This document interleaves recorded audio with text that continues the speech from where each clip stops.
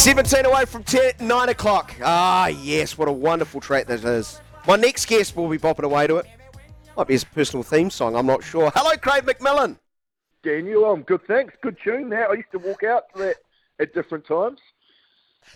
I thought you did. Well, there was a good chance you did. Return of the Mac. It's 1 + 1 = 2. Yeah. What were your other tracks? What else did I have? Had that one. Probably had a Britney Spears at some stage. I tended to be into my pop music, which used to cop a little bit of grief from the guy. There's probably a bit of Westlife there. There would have been some soft stuff, some easy singing tunes, I would have thought, Daniel, from memory. Mate, you are who you are. You like what you like, mate, and you shouldn't hide from it. That's what I think. I hope you had a great Christmas and New Year, and the cheese cutter collection was built up by the family around the Christmas tree. I'm sure it was, my friend. But commiserations on yesterday. What a dark day for Canterbury cricket, losing to the mightiest province of them all. Yeah, Wellington have got two very good sides, you have to say that, and they certainly outplayed the two Canterbury sides yesterday. And they're going to be hard to beat in the Super Smash competition, but it was a dark day. It was Carnival Day at Hagley, but it wasn't too much to shout and cheer about if you were a fan of the Red and Blacks. Young Robinson hits it all right, doesn't he? Yeah, he does.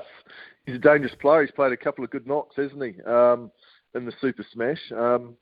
He's a boundary hitter, like staying leg side of the ball, but he's making a bit of a name for himself so far in the T20 comp. Craig McMillan is with us, former Black Cap and, of course, cricket commentator, doing fine work, as always, with TVNZ. Let's talk about the series against Pakistan more seriously. It's time for the New Zealand top order to stand upright. After the series against Bangladesh, the top order was pretty fragile and put the team at serious risk of an unthinkable series loss against Bangladesh. They can't afford that. No, they can't. And there's a lot of question marks on this New Zealand T20 side. I don't actually know where they're at. But one of the questions that has to be answered is the top order, and I guess Kane Williamson coming back into the side will sort of help alleviate some of those fears, I guess. There's still the big question mark over Finn Allen. He continues to bully the domestic scene, but struggles at the international scene. I think he's only been batted outside the first 6 overs 5 times in his 35 matches for New Zealand. So it's a decent amount of games now to actually be drawing some conclusions about where he's at. So he needs to stand up and provide some decent innings at the top of the order. It's the best place to bat in T20 cricket, let's be honest. It's where you can actually score big, win a game. It's the best time to bat. 2 fielders out in the first 6 overs. So, yeah, it's going to be an interesting series. So there's a lot of players coming and going. You've still got the likes of Michael Bracewell, who will go back into that New Zealand side at some stage. So they have to sort out the balance, really, because I'm still got question marks over the balance of this New Zealand side. Yeah, I think you raised an interesting turn of phrase and quite an accurate one in my mind about not sure where they're at. They kind of shouldn't know where they're at. This is a really experienced group. It's essentially the same top order that got them to a World Cup semi-final in 2022, but they do look a bit out of sorts over the last year. Yeah, they do. And the average age of the squad for New Zealand is 30, whereas Pakistan's only 26. So it's an experienced, ageing group that New Zealand have got, but there's still quite a few question marks on the balance of the side, because let's be honest, they're heading towards the T20 World Cup, which is not far away. They've only got 3 series between now and the start of the World Cup. They've got the 5 matches here against Pakistan, 3 against Australia, and another series against Pakistan before they hit that T20 World Cup. So there's not a lot of time in terms of working out the exact balance and the playing 11 that you want. So it concerns me a little bit with the chopping and changing that's going on. I think the coach and the selectors should have it pretty much down pat, the side that they want, how they're going to play. But, yeah, there's still a little bit of a question mark over that.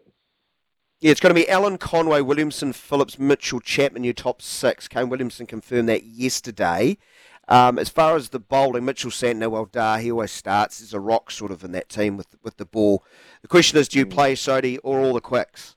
At that basket case of a ground, Craig, I think team selection can be quite a long meeting for that ground in particular. Yeah, it can.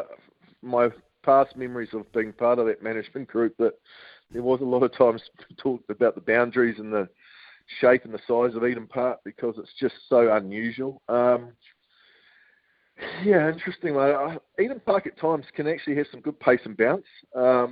Yeah. And the ball can fly to all parts, and we know that it's a high-scoring ground because of the dimensions of the ground. But, you're trying to get the players, the batters, to hit the ball square where there's bigger pockets, and you're trying to be not too full because anything full tends to go back sailing over your head for six. So Sodhi will be an interesting one. I mean, you've got Phillips as well, so you've got Chapman as well. You bring Bracewell back into that side. That's what I'm talking about, the balance. Does Ash Sodhi actually have a spot in that New Zealand side once you bring those players back? Because you've got a lot of players that can bowl spin, so you have a lot of different options. And I guess it's just working out that balance that captain and coach are going to have to get from the series.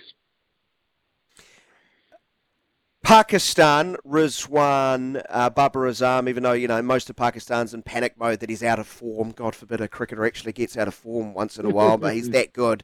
He's going to be fine. They really have been the heart and soul of that middle order. Fakhar Zaman, of course, and a bowling unit that sort of travels well, right? That's probably a nice way to describe their bowling unit. Yeah, they do. They're a very good bowling unit. And they're match hardened. I know that it's been a different format with Test cricket in Australia, but they are match hardened, so I think they're a dangerous side. We're ranked 3 in the world, Daniel. They were ranked 4, so there's not too much between the two sides, and there's an unpredictability about Pakistan that just makes them watchable. You never, and I was playing against them as well, you never knew what Pakistan side was going to turn up. Yeah. You had your fingers crossed and were hoping that it wasn't a good day for Pakistan because at their best, we know how much talent and how skillful they are. But you knew that on a bad day, you could win rather easily. So that's why they're watchable. That's why I think it's going to be an exciting, good series between the two teams. But they have players and quality in the batting lineup. They have quality with the ball, good spinners. So, I think tonight's going to be a cracker.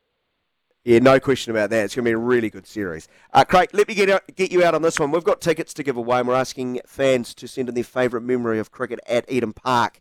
As part of our giveaway. What's your one favourite memory of the games you may have watched, played in, at that unique venue? Yeah, well, the one thing I like about Eden Park, Daniel, and it often cops a bit of criticism because of its shape and size, and it's not a cricket ground, and we know that it's a rugby ground that cricket is played on, but it has the ability to produce high-scoring, entertaining thrillers. It does. And it just...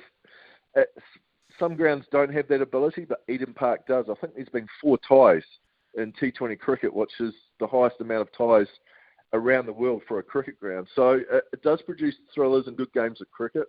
If I cast my memory back, there was certainly one, the Chapel Hadley 2007, we chased down 350 at Eden Park, which was a special game because we'd been battered all around Eden Park. It was a hot day.